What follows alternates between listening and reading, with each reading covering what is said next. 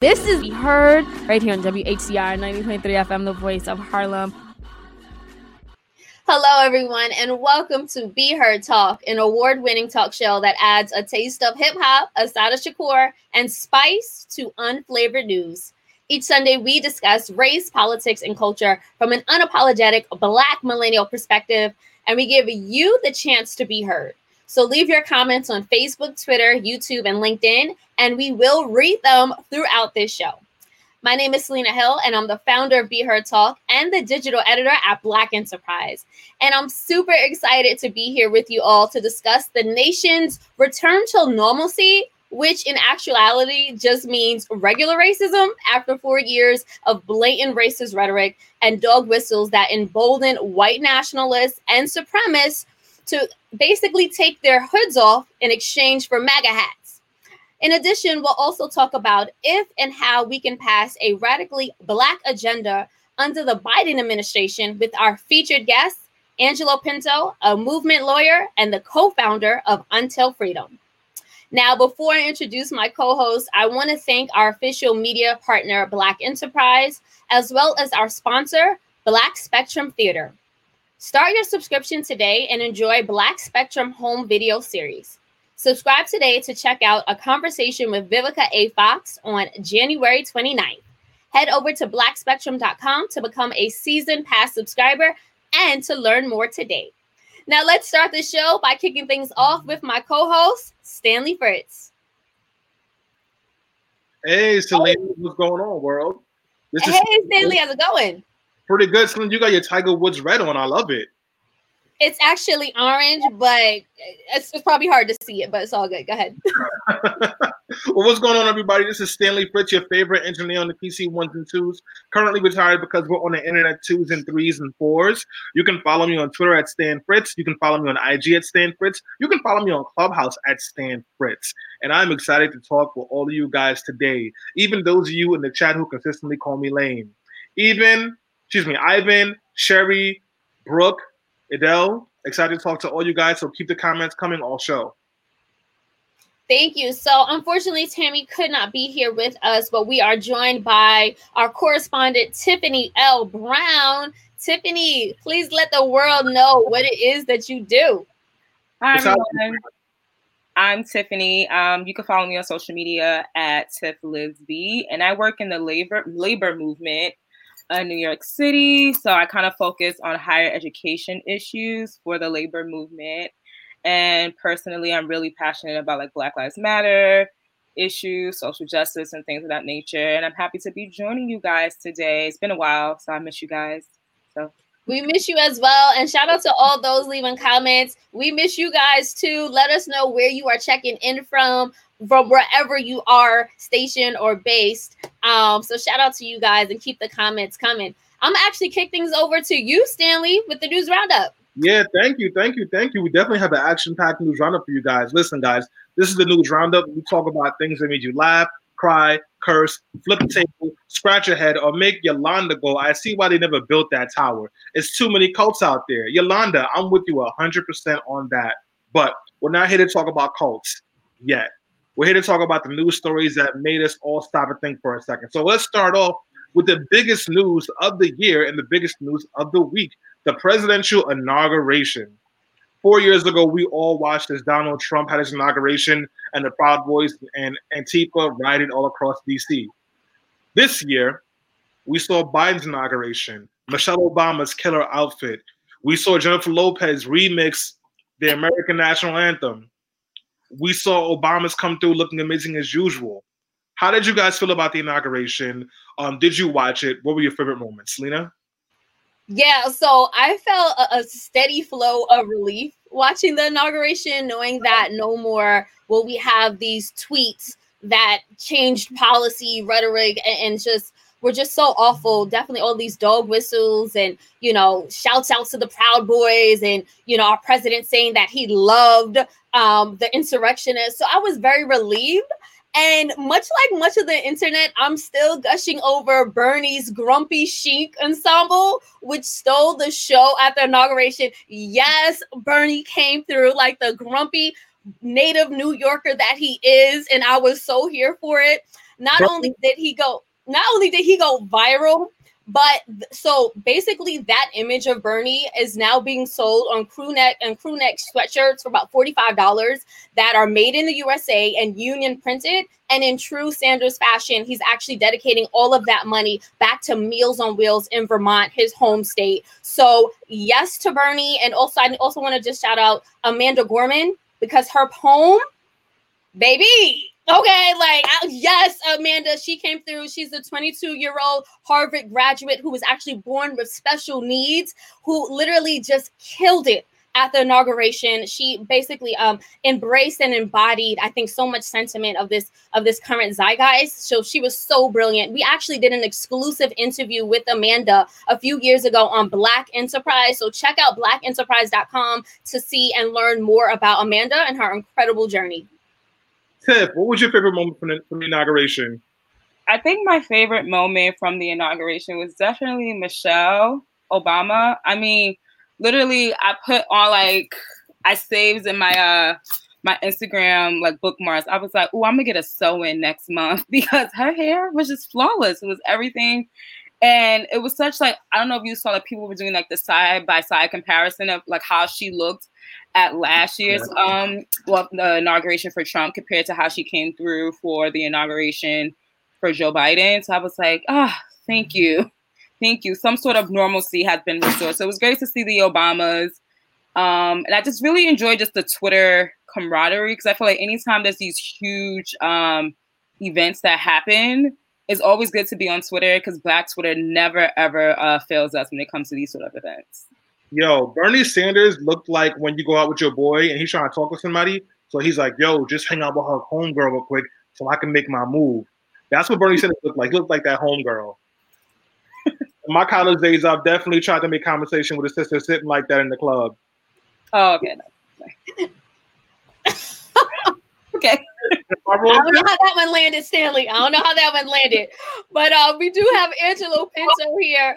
What's up, bro? Thank y'all for having me. I'm glad to be here. How are y'all doing? We are doing well. Definitely need to get your feedback on the inauguration. After 4 long years of Donald Trump, how are you feeling at this inauguration? I feel like it's bittersweet. It's like, we were doing the work that we knew we had to do to get Trump out of there. But I think there still is a lot to be desired when you look at a presidential elected official like Joe Biden, and even I think Kamala Harris, when you look at the Biden administration, given their track record, particularly around things like mass incarceration. So it's a challenging moment. I think people want to celebrate, and people did a lot of work. A lot of organizers around the country did a lot of work to get us here, to get us these wins. But we're in a place now after the celebration, because of the inauguration, that can we keep celebrating? And that's going to require some very serious wins from Biden that I don't think we've seen yet for Black folks. I think he immediately started doing some things for some other folks, but for Black folks, it's really yet to be seen what Biden will deliver. So it's a challenging moment. For sure. And just to add to Angelo's point, it was definitely bittersweet for me. And we're going to talk about this later on in the show, because this return to normalcy, I don't want to return to normalcy, right? This is a time for America to make amends for the sins of the past that we are still reeling from and feeling the effects of. This is a time for us to call for reparations. And this is a time for America to really promise to be a better, fair, and just country. We've never had that. The American normal was always racist. And that's why I'm super excited to actually get into that a little later on with Angelo. But I'm going to throw it back to Stanley for the news roundup for some of the lighter stories before we get into the stuff. And we'll definitely talk about what Biden has planned and some of the executive orders he signed in his first 2 days. He signed 17 executive orders in his first day, so we'll definitely get to some of those. But until then, I want to switch on to some more light, petty, interesting things. And I can't tell you how happy I am to have these regular, basic problems again. So apparently, there's been some folks who feel offended for Kamala Harris's husband because they say being called the second husband is emasculating. Now, I've never been a second husband. I've never been a first husband. I've never been a husband. So I don't know. I can't speak to it. But I'd love to hear what you guys think. Tiffany, is that emasculating for a man to be called the second husband? Patriarchy is just so toxic.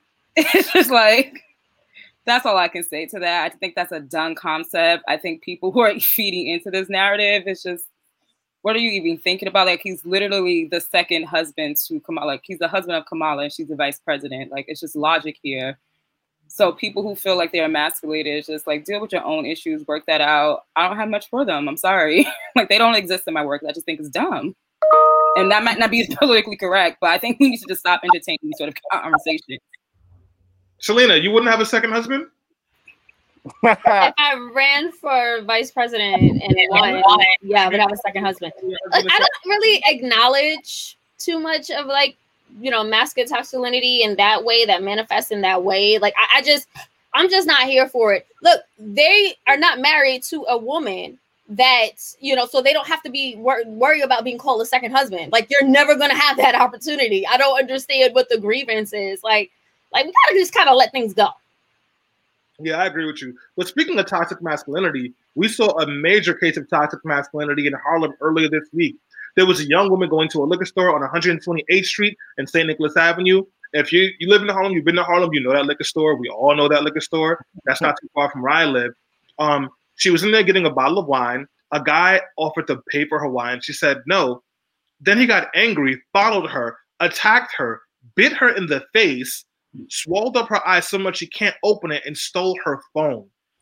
This attack ended up being covered in the news, and then this past Saturday, there was a huge protest in front of that liquor store where hundreds of people gathered to demand justice for this sister. So I know I don't know if we had the clip of it. If we do, I'd love to show you the clip of the protest that was happening outside of the liquor store. But if we don't have the clip, let's just move the conversation straight ahead. Angelo, did you hear about the story? How did you feel about it? What do you think about the response? Oh, yeah, I certainly heard about it. And we coordinated with a few folks who were organizing everything that took place yesterday. So we're happy to see the community coming out and support. We knew that would happen. We've seen incidents like this over the past probably year and a half, recorded, or where there was a lot of attention, because we know this kind of thing has been going on for a long time. So it was just very important for folks to show up and have the community show up. I don't think we're going to stop seeing these incidents, but I think if we have a strategic plan around really addressing them and really finding the folks who are doing this and holding them accountable, I think we could begin to see a shift, because we can't have a scenario where women are feeling that unsafe in the community, and not only that unsafe, but being brutalized at all, let alone to that extent, without extreme repercussions. Like, it's tremendously bothersome. I mean, women already aren't feeling safe in these streets because street harassment is a real thing. And we know that the number 2 killer for Black women between the ages of 15 and 36 is interpartner homicide. Yeah. So that means they're being killed by Black men. So we have a much deeper issue we have to address in our communities. But I do want to get to some of the comments that we're seeing over here. So I saw a comment from Chance Carlton Holloway, and he said, "That ain't no masculinity at all. That is an animal." And Chance, I definitely understand the frustration behind this person's behavior, but I don't think it's good to try to like take the humanity away from anybody. The fact of the matter is, any man and every man is capable of that behavior, and what we need to be doing is asking the question is what leads to that behavior. Tiffany, I see you over here. What are you thinking? You see me over here just stewing. I saw that video out there. I was disgusted. And I think it's so much bigger than this sort of this video where it gets people jarred and ready to take action. And I think, you know, big ups to those people who were able to organize and mobilize. And I mean this in respectful sense. But I think, you know, organizing and mobilize a protest, we have to move past like making it seem that it's almost performative. And like you said, get to the root causes of that, because I feel like a lot of those men that were saying, screaming and shouting, protect Black women, those are your homeboys that you know. So it's more than just some man biting a woman on the face. It's that homeboy that makes that weird ass excuse my language, sorry, can't probably curse on here. It's that your homeboy that you know, makes an off the wall comment and you don't check him. You know, it's that homeboy that's a little too touchy, a little too aggressive, and you look the other way. So it's so much more than what we saw on that video. It's like everyday toxic masculinity that so many women have to deal with, to the point where I was even considering out here, I'm in Southeast Queens. I was like, yo, I was telling my parents, I was like, yeah, I really think I want to get like a stun gun or something like that. When even we know the reports show that women who carry around firearms, they are even more capable of harming themselves. So there's no real protection out here for women. So while Black men are out here shouting, protecting Black women, the accountability really has to be on Black men and holding each other accountable. Because I'm tired of seeing these sort of stories, because it's disheartening. Because no one should be attacked like that. And comparing men to animals or dogs, whatever the case may be, it should be them of the humanity, and it's othering them in a way, and it makes it seem like this sort of behavior is an exception, when sometimes it's actually the rule. Yeah. I want to highlight Antoinette J. Gregg's comment. She says, "This is how these dudes always are on the street. This is more extreme this is a more extreme case, but they always have some kind of aggressive or combative action when a woman says no." Angelo, how do we address behavior like this? I think the protest is necessary. And I think in this scenario, it's even more than a protest. There was a brother who was also killed last week in Baltimore who does violence interruption work. He was actually the nephew of the lead character who was displayed or depicted in The Wire. And he's been doing violence interruption for a long time. And people were saying, how could he be murdered when he does this work and the community knows he does this work? And how do we have a response that's visible that let folks know this is unacceptable?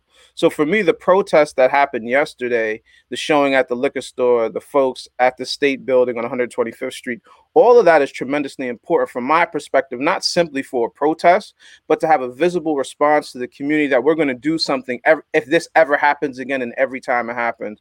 We're going to be outside. We're going to make sure there's a heavy presence of us, not only police. We're going to make folks feel uncomfortable. We're going to find the individual who's responsible for it. I feel like we have to do those things to have a showing of force. I think anything less than that is just going to be ineffective. I think we also need to have the conversations and address what's causing this kind of behavior. But I think as an immediate response, you have to be outside. You have to find the individuals. You have to be hyper visible. And we have to do it every time. I think this will have some impact if we're able to consistently be hyper visible and say, this isn't okay. We're not going to allow this. Maybe the liquor store shouldn't be there. Even though, of course, I know it wasn't the liquor store's fault. But the hyper visibility is necessary. I think in these scenarios, it's more than a protest, and it's kind of a showing that we're not going to allow it to happen. I think just like white supremacists, abusive men should feel unsafe for their behavior. Yeah. If you're going to talk to a woman a certain way, you're going to defend the Tory Lanez or call women females, you need to know that your life is in danger. Just like a white supremacist, right. The minute you want to put up that Confederate flag, you need to know your life is in danger and can be ended very quickly. And that'll be a good way to get us going. Selena, you want to close this out for us? We can't hear you, Selena. You're on mute. So while Selena's getting her Sorry about that. I thought that the attack was disgusting, barbaric, completely unjustified. I actually wanted to highlight a comment from Eric Jackson Sr. That I pretty much feel very aligned with. And hold on, let me just see if I can find it. Do we have the comment from Eric? Well, I don't know. We'll get it up in a few more moments. Oh, here it is. So Eric Jackson via LinkedIn says, absolutely, Black men should be held accountable and respectfully responsible for protecting our Black women, period. Thank you. And we need more Black men like Eric, like Stanley, like Angelo, speaking up and holding, their friends accountable, their brothers, their sons, their uncles, and their fathers. That behavior is despicable. And it leads to larger issues and conversations about toxic masculinity and patriarchy, but also just misogynoir, the disrespect that we have for Black women. Malcolm X said it best: Black women are the most unprotected human beings on the planet Earth. And if we can't even find our own protection in our own communities, where are we supposed to go? And also, this is Harlem. Those are the same Black women that are protesting, are marching in the streets and making sure that our voices are heard every time a Black man is killed, especially the ones that look like they were standing outside of the liquor store. So it's very disheartening and it's uncomfortable, and we definitely need more change. Thank you, Selena. And speaking of men who don't respect women and don't use lotion, Kodak Black and Lil Wayne both received pardons from the white supremacist in chief, Donald Trump. As you know, Lil Wayne endorsed Donald Trump earlier this year for president, and Lil Wayne was also facing gun charges. Kodak Black, who was a known woman beater and has a pending rape charge, was already in prison for a previous violation, and now he's free, at least until this rape case goes through, and he may be right back in prison. What do you guys think about these two ashy Black women not respecting men getting pardoned by a white supremacist who also doesn't like Black women? I think Donald Trump is a smart guy, right? And I think he knows that even Kwame Kilpatrick, I believe, got pardoned as well, the former mayor of Detroit. I think he knows pardoning high-profile Black folks who the Black community often looks to was going to be favorable for him. It may be favorable for plans he has in the future. But I think, it's very clear. This was very much so not anything for the Black community. It was individual benefit for these guys. And they were going to do whatever they could to get that. I think Lil Wayne, like others, showed visible support for Donald Trump because they knew they wanted to get something from him on the back end, and they did. I think in terms of the benefit for the Black community, there is none. But I think Donald Trump did a good job throughout his time as president, pretending that he was doing things for Black folks, but really doing things for a few Black folks who he had close relationships to. I think this is no different from that. Thank you very much for that, Angelo. I want to just go real quick to Tiffany because I know how she feels about Lil Wayne and Kodak Black, but then I want to move us on to Trump's latest news. Go ahead, Tiff. We know who the weakest links are, and it's not Black women. That's it. Tiffany, thank you so much for the shade. We appreciate it. All right, let's move things over. Well, actually, we got a couple of comments. Let me get to these comments and see what these folks are going to say. Oh, man. So now these folks, Chance says, no one looks to these Black men that got their pardon. I wish we could say that was the truth, but I can't because a lot of people look up to Lil Wayne. I don't know about Kodak Black. He can barely speak eligibly, so who knows? Chance also says some women are suspect, so you just can't jump in and defend when some females are promoting the behavior they say they don't want. Chance, you calling women females tells them you probably would have looked the other way when a Black woman was being attacked because females are for animals. They're not for humans. Let's not ignore the humanity in women. Let's move this right along. Speaking of people who does not see the humanity in people, Donald Trump is looking to start his own political party. He's calling it the MAGA Party. Now, we all know Donald Trump feels betrayed by the Republican Party because they did not stand up for him enough and say that he won this election, even though all facts, numbers, stats, religion, and every single signal you could be looking for show that he lost it. So now he's thinking about doing a MAGA party or a MAGA TV station. Selena, if Trump starts a MAGA party, do you think he'll have a lot of support? Yeah, of course. Like 74 million people voted for him in 2020. So we all knew Donald Trump was dangerous and destructive, and now he continues to drive a wedge through his own party. However, this may backfire on us because he's driving the Republican Party even further to the right. And we've seen this play out before. When Barack Obama was elected in 2008, that's when the Tea Party mobilized, organized, and got so many far-right extremists elected. They started raising money and they got their candidates in Congress and really started holding the Republican Party hostage if they did not cape into their demands. So I kind of feel like Donald Trump is doing the same thing. And what scares me is that how successful the Tea Party was in really shifting conservatism.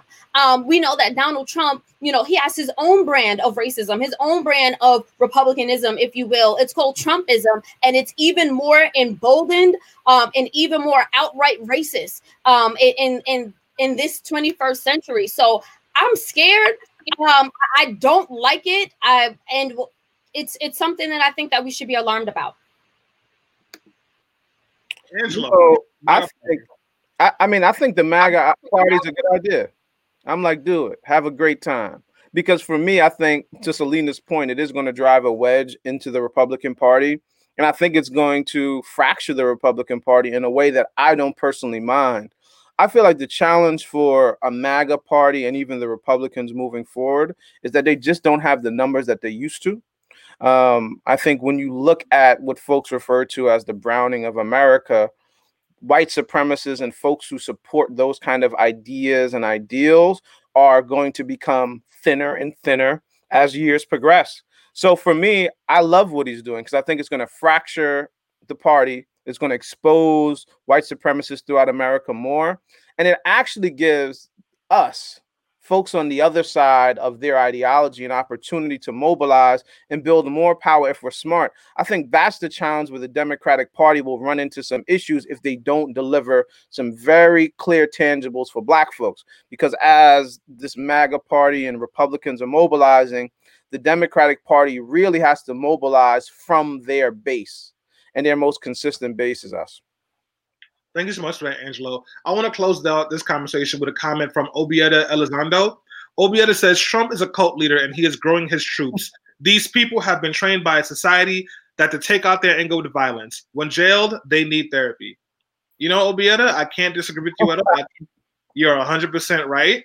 And the cult is full of a whole bunch of disillusioned white folks who are upset because they couldn't go outside where everyone was dying from a pandemic, among other things. But we do have to close out the news roundup now, guys. But don't worry, we have an action-packed conversation coming up about the Biden administration, what he's doing, what we can get done for Black people through that administration, and how folks can get involved. So I'll throw it right to Selena. You're on mute, Selena. Sorry about that. Thank you so much for that, Stanley. And I did just want to address Chance is going off in the comments. And at one point he said that only Tiffany and I deserve protection as Black women. You are completely wrong. Okay, all Black women deserve to be protected. And honestly, we need to move away from this toxic thinking that we categorize women, and based on the category, the sexist category that you put them in determines their humanity. We need to let that go. Okay, so just to move on, time to talk more about Donald Trump. So not Donald Trump, actually President Joe Biden. He began his term by signing a flurry of executive orders, actions, and memorandums aimed at rapidly addressing the COVID-19 pandemic and overturning many of Trump's policies. Biden's 30 executive actions include halting funding for construction of Trump's border wall, reversing Trump's travel ban targeting largely Muslim countries, imposing a mask mandate on federal property, and ramping up vaccination supplies. However, after Black voters propelled Biden to the White House, the new president is being pressured to not only reverse this economic downturn that has devastated communities of color, but also address the decades of racial economic disparity. Many Black Americans are, in fact, demanding that the newly elected president narrow systemic racial inequalities that have left us trailing way beyond and way behind whites on every economic measure. Biden, who has campaigned on a promise to make racial justice core to every part of his economic agenda, and vowed in his inaugural address to confront growing inequality and the sting of systemic racism, is actually expected Tuesday to sign executive orders addressing racial equity by closing the racial wealth gap, expanding access to affordable housing, and investing in Black entrepreneurs and communities. So for the remainder of the show, we'll explore if this is a signal that the new administration will be the start of a new America, or if we can and should expect just more of the same.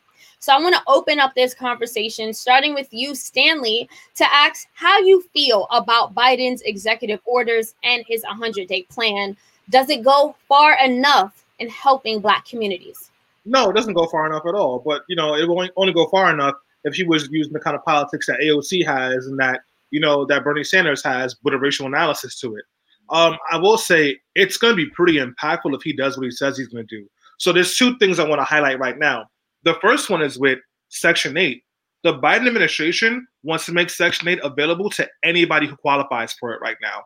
So if you don't know about Section 8, a lot of people qualify for it, but the pool is so small, only a handful of people get it. So you could wait years to be qualified and get approved for Section 8. If he did this right now, we could reduce child poverty and child homelessness by 5%. That's a huge number in the next 4 years. And guess who was the most housing insecure in America?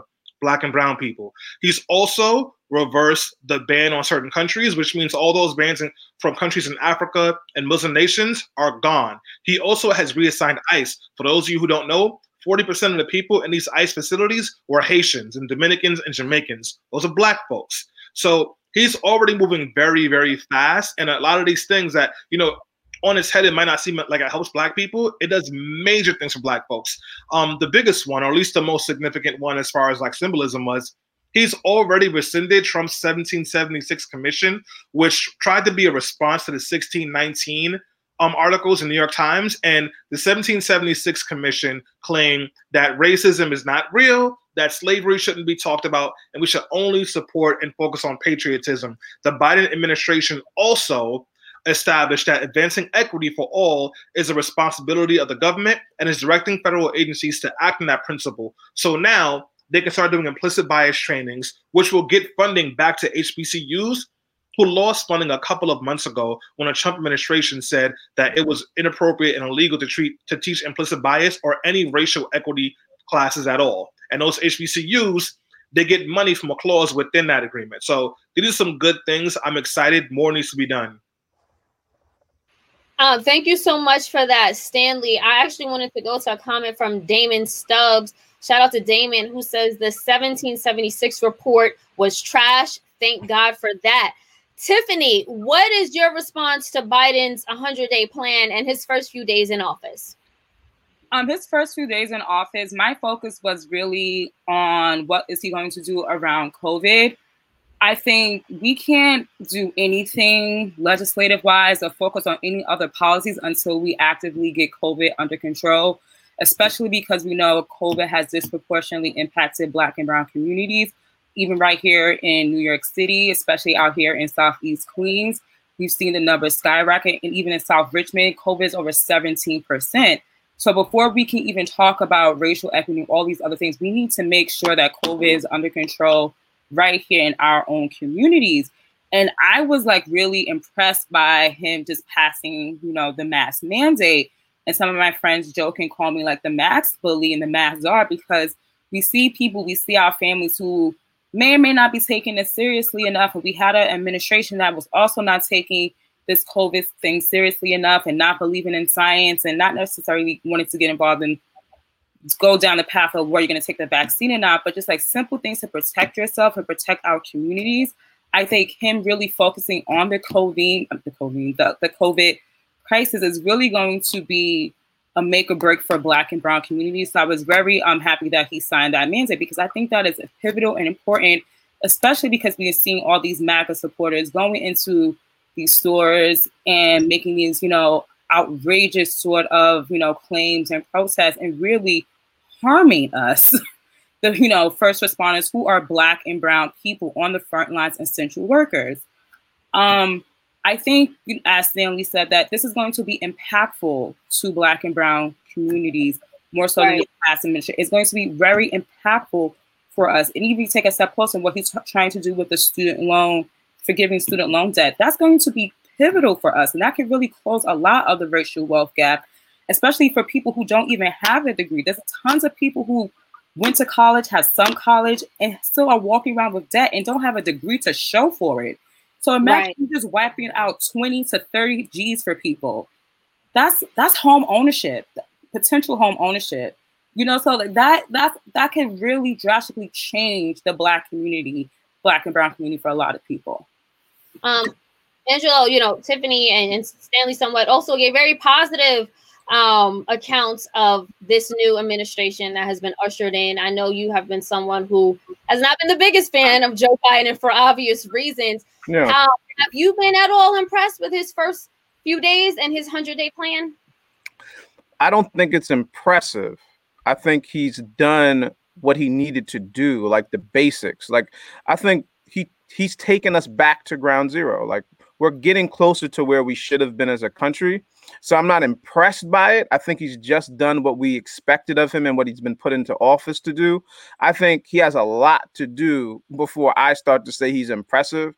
I don't know if he'll get too impressive for me. I think the things he did were important, were critical, were things that needed to be done and can move the needle forward. But I don't know if his administration, and I don't know if he has the kind of foresight, vision to really transform America the way in which it needs to be transformed for all people, but particularly doesn't have the vision to transform America or the willingness to transform America in the way that it needs to be transformed for Black folks. That's my biggest fear and opposition. It's not just for Joe Biden, but it's for anyone who becomes the president or moves into elected office, they usually do not have the kind of vision. They usually do not have the kind of team. They usually do not have the kind of policies ready to go that will transform Black life. A lot of folks don't know what to do. So they start to give Black folks symbolic victories. Well, speaking of that, speaking of that vision, what type of agenda do Black folks need right now that would transform America? Angela.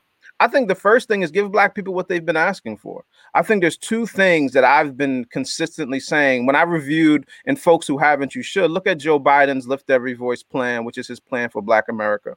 There's two things that I believe, probably two of the top three things that I feel like Black folks have been asking for in this political moment. One is reparations. The other is for some response to policing in America. What we often have heard is defund the police. Joe Biden's plan, Lift Every Voice, his plan for Black America, addresses neither of those things. It mentions reparations once in saying that, okay, we'll support a study bill. So he has no intent on doing anything with regards to implementing and moving forward the needle on reparations. He has no intent, and he said it, to defund the police.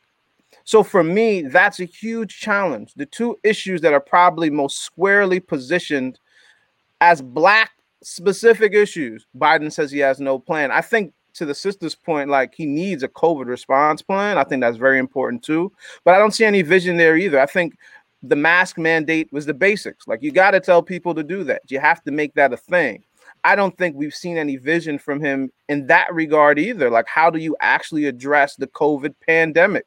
I think he's doing the basics, but we've seen nothing that's really going to get it under control. I think we need leadership now in this moment, and COVID has kind of exposed it, that really responds to ineffective systems. And Joe Biden, from my perspective, his history, his legacy has not shown that he's a person with that kind of vision, right? Or that kind of skill set. Right. I'm hoping he brings some people into the administration who has it, but it's not evident that he will. Well, to your point, Lamara Hunter Kelly left a comment via Facebook saying, isn't it premature to judge Biden off of his first few days in office? Can we at least give him a month? This country is all screwed up due to the ignorance of the previous administration, and it took him 4 years. So Lamara made a great point. Stanley, I definitely want to kick it over to you because, the fact of the matter is Biden was elected as a moderate, and he has a narrow majority in Congress, which means he cannot just make sweeping policy changes without winning some support from Republicans. To Angelo's point, is the country ready for reparations? Because it might not just fall on Biden. He has to represent all constituents and all Americans. And if the country's not calling for it, I don't think he's going to do it. So let me just go back real quick and respond to the COVID-19 thing. I want to push back gently on that, Angelo. The Biden administration has a 100-day plan for COVID, including getting 100 million people vaccinated within their first 100 days and reopening schools by April. And along with that, he's got the $1.9 trillion stimulus package that Democrats are getting ready to put in there. And they're currently writing a bill to send families with children $3,600 per child. So they're moving. It's not as far as you need to go, but I wouldn't say there's not a vision there. Now to go to the other question you were asking, can you repeat that question again? I'm sorry. I just want to make sure I get it right. Sure. So I said, is the country ready for reparations? Go ahead, Stanley. No, they're not. And they're not ready to defund the police either.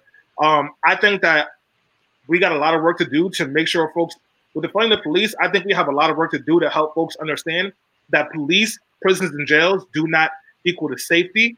And that if you want to address problems of crime and harm and do harm reduction in your community, it's not about arresting folks or having more cops there. It's about creating good paying jobs, safe, affordable housing, and resources for people who are struggling with drug addiction and mental health issues. But most people don't see that yet.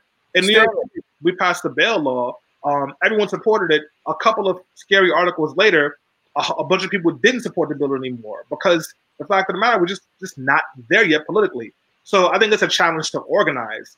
We've got to do a lot more work to get a lot more people on our side, and then we got to push these elected officials.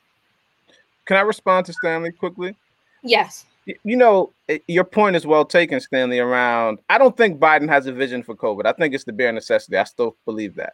I think some of the things are important. I think the stimulus is tremendously important. You got to do that. Hopefully something passes that's substantive for folks. It's yet to be seen that it will be, so I'm not going to give him credit for that.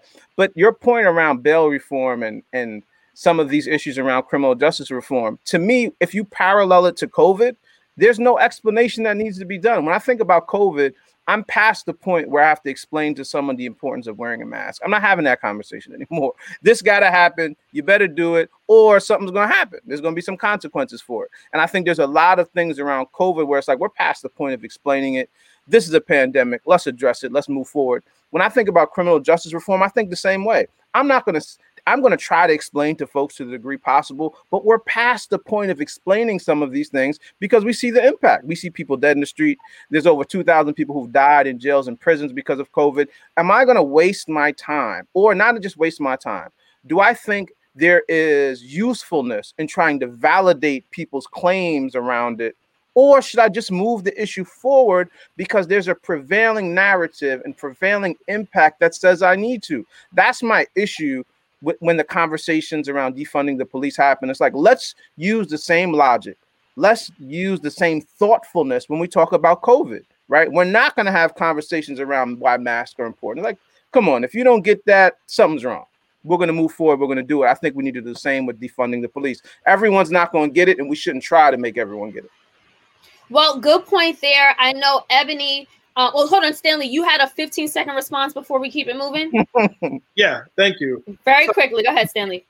Yeah, like you can't even get all black people to agree we got to defund the police. Go to some neighborhoods and they'll be the ones telling you to bring more cops there and to knock the kid over the head. We're not there yet. We need to organize our communities. I'm not even talking about white folks. There's a lot more work to be done before we have the kind of support we need to push elected officials. So that was my point. Oh, thank you for that, Stanley. So Ebony Inifi, forgive me for mispronouncing your name, via Facebook says, we've given every president a chance, yet we are still dealing with the issues from centuries back. Tiffany, we haven't heard you in a while. We wanted to get you a chance to chime in. I think the debate here is like, yes, we want this radical agenda, but if the country is not ready for it, how do we expect elected officials to push for it? I would say let's expand. Okay, so we're talking about the first 100 days. I say let's expand it a little bit further. We really have 2 years before, we have the midterm elections. So we have 2 years to organize our communities, Stanley. We have 2 years to get people to where we want them to be around defunding the police. The squad just expanded. They got Jamal Bowman, they got Cori Bush. They got a bunch of new members that are part of the squad that also need to organize their own members within Congress. Okay, we have the White House. Okay, we have both legislatures. We even have some people, on the ground really supporting some of these radical, proposals that we're putting forth. But we have 2 years to do this because we have such a small margin when it comes to victory. And we know that Kamala is going to be the deciding vote, and we know which way she's going to flow. So I think we have 2 years to get our act together and push these elected officials to where we want to go. We want Georgia, so we know what can happen when we mobilize our people, when we organize the basic functions of government work, the basic function, just voting. When we get our people organized and we empower them and re-enfranchise their voting, we can do that. So we have 2 years to get reparations. We have 2 years to defund the police or get them as close as possible. So I said we have to get out of this mind frame of just 100 days, but really because midterms elections are going to be make or break for the Democrats. And we know how the Democrats go because, they have this whole moral conscience. And it's like, no, the Republicans play for keeps, and we need to play for keeps when it comes to Black people and brown people's communities. We really have to get to that, that sort of ideology. Thank you, Tiffany. So we received a comment from Robert Kemp via Facebook who says reparations can be tuition-free college education, no federal taxes for 30 years, 100% student loan forgiveness, no down payment interest-free federal home loans, 200,000 business grants, and 800 credit score restart. Sounds like Robert definitely has a plan for the next 4 years. Angela, I definitely want to get you to chime in because, to Tiffany's point, if we have a vision like that and we do organize, do you think it's possible to pass something like this? I think it is. I think it's not going to be done by somebody like Joe Biden. I think to Tiffany's point, when you look at the kind of mobilization that happened around places like Georgia, the kind of mobilization that could happen in places like Kentucky, when you look at candidates like Cory Booker, and the ways in which folks can really begin to shift and create more power, particularly Black folks, building more black power, as I say, because that's what I've been saying to folks. Georgia wasn't blue. That's not what happened. It's black. And I think you have places around the country where that is a truth, and you can really mobilize to create the power to force Biden to do what he needs to do. Joe Biden, that administration, I think a lot of what we deem progressive Democrats do not care about reparations. That's just a fact, which means, and they don't really, a lot of them don't care about defunding the police, or they don't think that's a good idea. We heard Warnock of Georgia saying he wasn't going to do that, right? In Atlanta. So the reality is the folks who are in the positions to make the difference don't look at our issues the way we do. And even if they do, they know it's politically dangerous to say it. So they're being very careful. And that's the challenge we're going to confront in the first 100 days. I think the reason why people are saying the first 100 days is because the first 100 days will indicate what we can expect for the next 4 years. So I think that's why people are putting this emphasis on paying attention to what happens in the first 100 days. For me, one of the things that we have to be very thoughtful about, and the reason why I don't give Joe Biden a chance, like I don't give him a chance, I think he needs to do what he needs to do now, is because you're not really looking at a first-term president. You're looking at a president who was vice president for 8 years. So you're really looking at a carry-on from a previous administration. So you're really going to be looking at a man who was in executive power for about 12 years at the end of his first 4 years. And if he hasn't delivered anything for Black folks of substance, in 12 years of being in the executive position in some capacity in the United States of America, we're going to look wild crazy. So for me, it's like you have to hold him accountable up front and make sure he delivers fast. Before I give Stanley a chance to respond to that and Angelo's pessimism, we do have a comment from Melvin.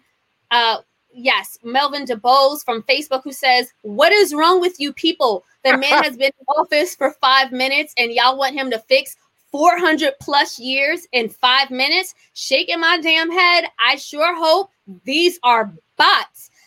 Stanley or Tiffany, if they want to respond, are we being unfair? I mean, Angela made a great point. Are we being unfair? Yes and no. Yes, because like the system of white supremacy and all the different mechanisms weren't built in one presidential term, let alone a one day. So we, it's reasonable to say that like it's not all going to be toppled in 4 years, especially when white supremacy is probably at its most visceral than it's been since maybe the 1950s. But no, because I think what Angelo said was 100% right. This is not a brand new presidency. He's been in executive seat for 8 years. There's no learning curve. And they are all well aware, trust me, they are well aware, if they do not deliver with tangible results for people, they will lose everything in a year and a half. Because really, you don't have 2 years, you have a year. Then after that, it's all about primary elections for the congressional and Senate seats. And Republicans are going to try and get back the majority in the Senate and in Congress so that they can stop Biden from doing anything. That's what they did to Obama. What we can do and what we should be doing is consistently organizing for the things that we want. Tiffany hit the nail on the head. Whenever we organize and we consistently organize, the mechanisms of government work in our favor. But Angela's right. Biden is not going to deliver reparations. I don't need him to. I need that study to come out. I need it to show what we all know it needs to show. I needed to say the things that our friend, I forgot the guy's name, who came with a full plan for reparations in the comments. I needed to make those recommendations. And now I can organize the next president, or I can organize whoever to make sure we get it. Like they always tell you in any legislative campaign before you start it, you don't expect to win it in the first year. If you win it in the first year, you probably will lose it because you haven't done the work to shift the minds on the ground. So any legislative campaign is a multi-year fight.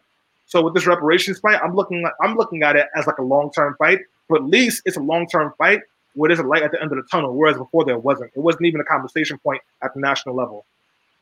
Tiffany, I wanted to give you some time to chime in as well. First off, we're not bots. we are active people who are moving. We're talking. We are conversing with each other. We're not bots. So that's first off.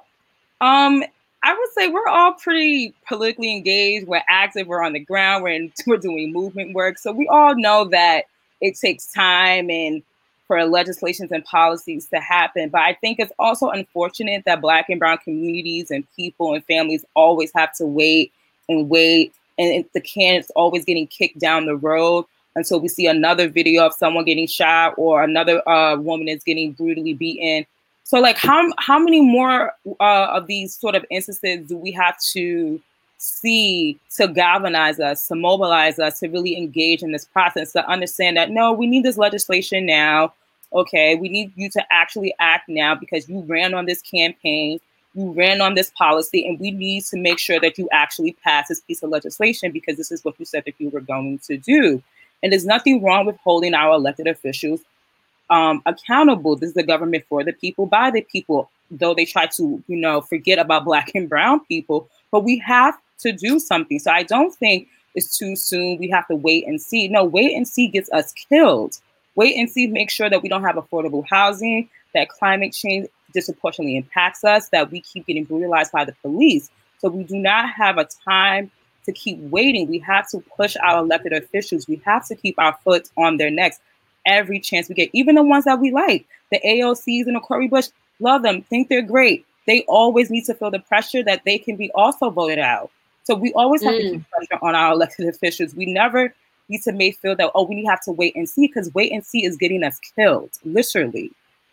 Thank you for that, Tiffany. So we're getting some great comments. Antoinette J. Gregg says via Facebook, Joe Biden has been in a position of power for decades. He knows what Black folks want and has ignored it consistently. Democrats always do the bare minimum and expect us to bail them out every time. He needs the pressure put on him from day one. To that point, Angela, on the points that you've been making, if Biden fails to accomplish what we are asking in his first term, do you think we should go out and still vote for him? Or should we what would you see? What would you say should be the alternative? I don't think you would advocate for voting for the Republican Party. What would you say needs to be the answer if he does not give us our demands?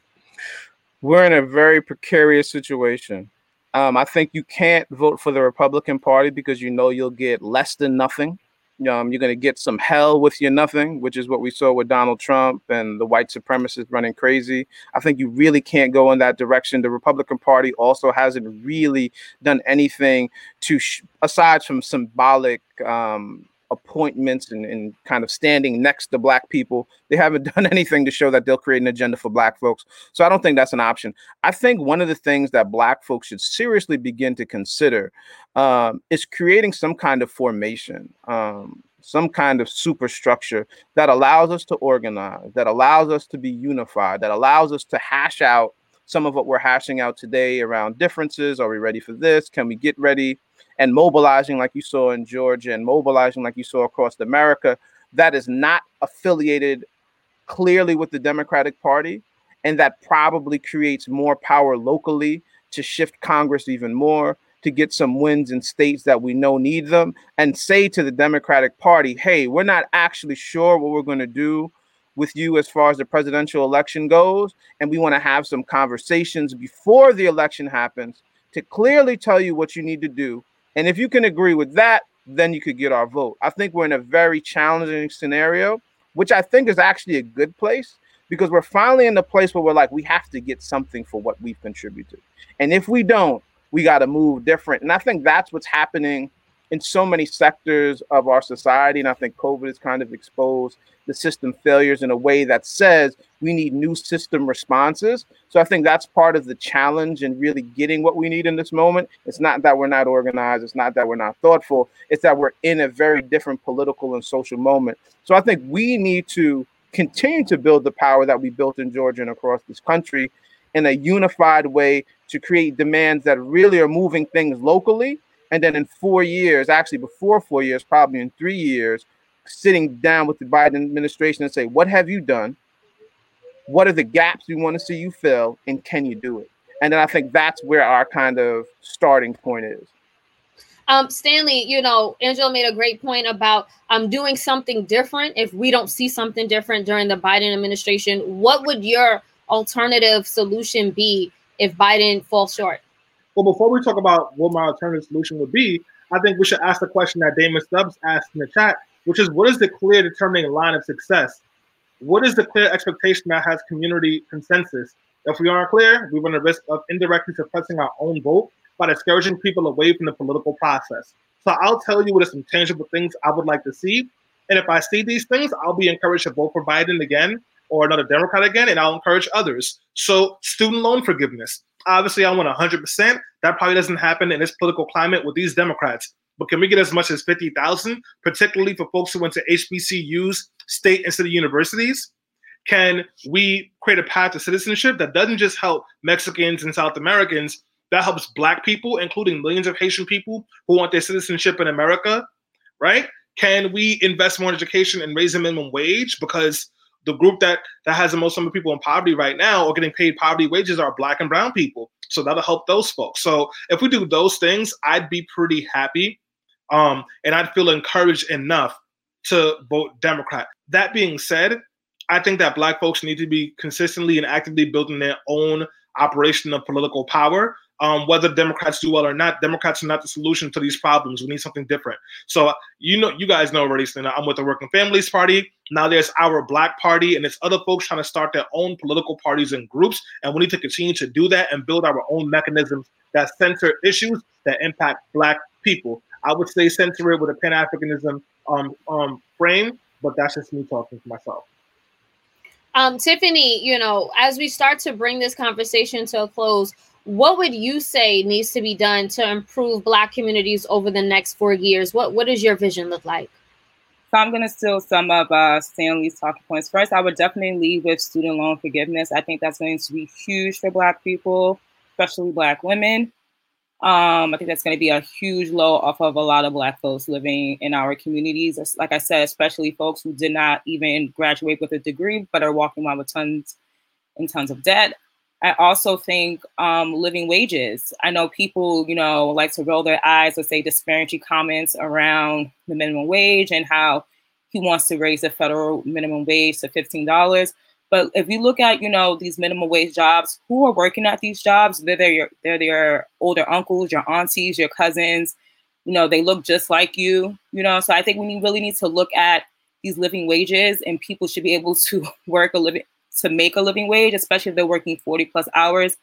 Out in the Bronx over the weekend, they just went on strike for $1. $1. So we need to really put that into context when we're talking about living wages. And wages have not gone up for, a few decades, but we know everything else around us is going up. So I think that's going to be a real issue for Black and brown families.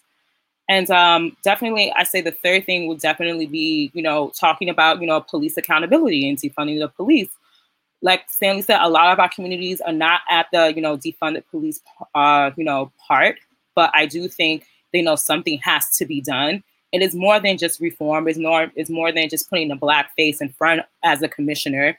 But we really need to talk about how our police are interacting with our communities. How are they, dealing with social services issues? And it just can't be, oh, we're going to just fire these bad cops. We really need to talk about dismantling the police and how they interact in Black and brown communities. And I feel like if they really tap into those three things, I think we can really see some major impact in our communities and our lives. Absolutely. And Stanley, as we begin to bring this conversation to a close, I want to get your final thoughts on moving ahead for Black communities in the next 4 years. Yeah, thank you, Selena. And I want to kind of answer a question that was asked by Cynthia. She said, how can we feel organized? I can only speak for myself, but I feel 100% aligned on the outcome, but not on how to get there from here. Well, Cynthia, first of all, thank you so much for asking that question. That's a question a lot of people have on their plates right now. It is very simple. The way that we win, we build Black power is through organizing, community organizing, because you as one person has power. But you with 100 people are powerful in a way that can shift things and change the conversation. So I would encourage you to find an organization that helps to empower your organizing.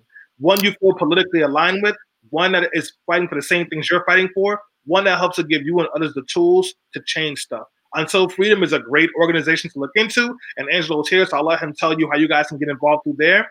But there are plenty of organizations all across the country that you can be and you should be engaging with. So please, all you folks with all this energy to fight for this change, we need you. We need our own progressive version of the Tea Party so we can get all the things we deserve. Organize and do it with organizations. If there's not one that represents what you want, then build your own. Angela, we definitely want to give you the final word as a community organizer, a movement lawyer, and the work you've been doing, the incredible, impactful work through Until Freedom. What would you say needs to be done next 4 years?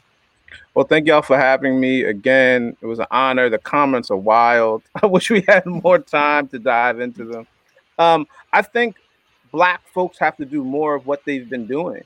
Like the amount of organizing that took place to get Biden in office, the amount of organizing that took place in Georgia to get Warnock and Ossoff in office, the amount of organizing that placed a lot of folks in great positions of power throughout the country was as a result of tremendous Black-led, on-the-ground organizing day in and day out. I believe we need to continue to build from that position of Black power and identify the other places that similar things can be done. I think Kentucky is one of them when you look at candidates like Charles Booker, who will be probably have to run against Mitch McConnell. And I think when you look at the spaces throughout Kentucky that are Black, you can turn Kentucky blue if that's what you wanted to do. And I think there are other states around the country. I think the other things, and I've been saying to folks lately, is that we have to build a broader network of Black power. And for me, that means aligning with the Black and Indigenous folks and see where we have similar agenda items. And Black folks can consolidate and build more power there. I think the other thing is we got to stay on Joe Biden's neck. I think there has not been a moment in history, from my perspective, where the Democratic Party has realized, believed, and understood that they owe Black people more than now. And I think that means Joe Biden has to deliver. I think we have to keep our foot on his neck for the next 4 years to make sure he delivers. I understand folks' sentiment that he just got into office, but that doesn't matter. He has work to do. And I think we just have to stay on his neck. And if we don't, and he doesn't deliver, I think you will see fractures in the Black kind of political landscape. So I think the pressure is not only important with regards to making sure Biden does what he needs to do, but it's important with respect to us continuing to consolidate and build power. Thank y'all for having me. Hopefully I can come back.